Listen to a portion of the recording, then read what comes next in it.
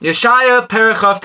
This Perek opens with a prophecy about how Sancheriv will go to war against Jerusalem. In Pasuk Aleph, Hoi Ariel, Ariel Kiryas Chana David. Woe to the city of Ariel, Ariel, the city where David rested. The Metzudas adds, the Mizbeach altar is called Ariel. Yeshaya was predicting the Beis HaMikdash would be destroyed. At this point, Korbanos, sacrifices, will no longer brought on a daily basis in Jerusalem. Therefore, Yisrael would only get atonement forgiven when Yisrael would bring sacrifices during the holiday. Yeshaya was upset about not receiving the daily atonement the nation would receive through the daily sacrifices. The Ramad Vali explains, the governing angel of Yerushalayim is called Ariel. This Malach Ariel was fully activated by the daily korbanos that were brought on the Mizbeach. A fire would descend from heaven in the shape of a lion and run around the Mizbeach. This is why it's called Ariel. Ari, meaning lion, and El, Hashem, as it's alluding to the angel of Yerushalayim, which was activated through Korbanos. This is why Yeshaya is lamenting over the Mizbeach called Ariel. After relating the siege that will take place by Sancheriv, Yeshaya promises Am Yisrael will be saved. As the enemies will be turned to dust, the nations of the world will turn again to Yerushalayim. Will turn against Yerushalayim. The enemies, Sancheriv and his army, will wake up exhausted, like waking up from a bad dream. They will eat, but it will not satiate them. In Pasuk Yud it says, Ki nasach aleichem Hashem ruach tirdem v'yatzem es einechem es haneviyim es roshechem hachoizim kisa. For Hashem has poured a spirit of deep, deep slumber over you. Hashem has closed your eyes, the prophet, and covered the seers' heads.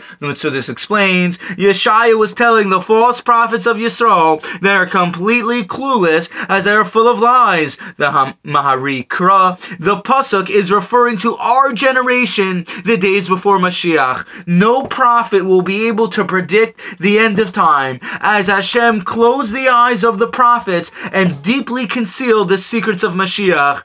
Even the prophets Hashem did reveal the end to, like Daniel, it's completely hidden and the meaning is sealed until Mashiach comes. Yeshaya tells the nation they don't worship Hashem with sincerity, as it says in Pasuk Yud Gimel, Vayomer Hashem Yan ki nigash ha'am hazeh bepiv uvsfasav kabduni v'libo grochok mimeni v'tiyeh yerasa moisi mitzvahs anashim ilamudo. Hashem says, the people have approached me with their mouths and honored me with their lips, but their hearts are far from me. They worshipped me by rote. Rashi Metzudas explains, they tried to come close to me with their mouths, but their hearts were empty, as the mitzvahs aren't performed as they are divine laws coming from Hashem himself, rather done by rote, as if a regular person commanded you to do mitzvahs. Every single mitzvah we do is filled with Kedusha. It's not just a law, as the Torah and mitzvahs come from the most deepest and loftiest, non-physical, spiritual places in existence. The Ramad Wali explains, this is referring to Torah and Tefillah. Everything goes after kavanah, intent, as many people just say words without any intent on who they're connecting to, Hashem. These people do not receive any of Hashem's awesome light that comes down through Torah and Tefillah. Even though they say the words, they are not thinking of Hashem.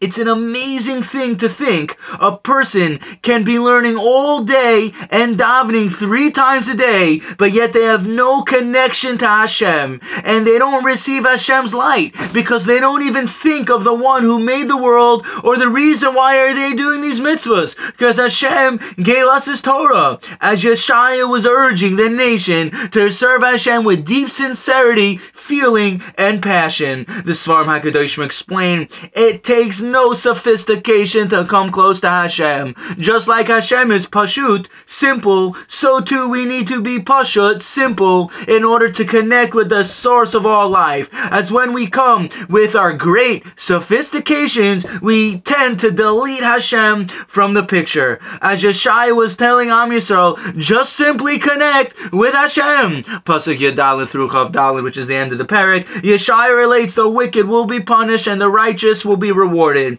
On that day, the deaf will hear and the blind will see. The humble will be happy. Hashem will cut down Am Yisrael's oppressors. Hashem will redeem Yisrael just like He did for Avram Avinu, and Hashem will once again raise Am Yisrael to their original elevated stature. And that's the end of the Perek. Thank you for listening and have a wonderful day.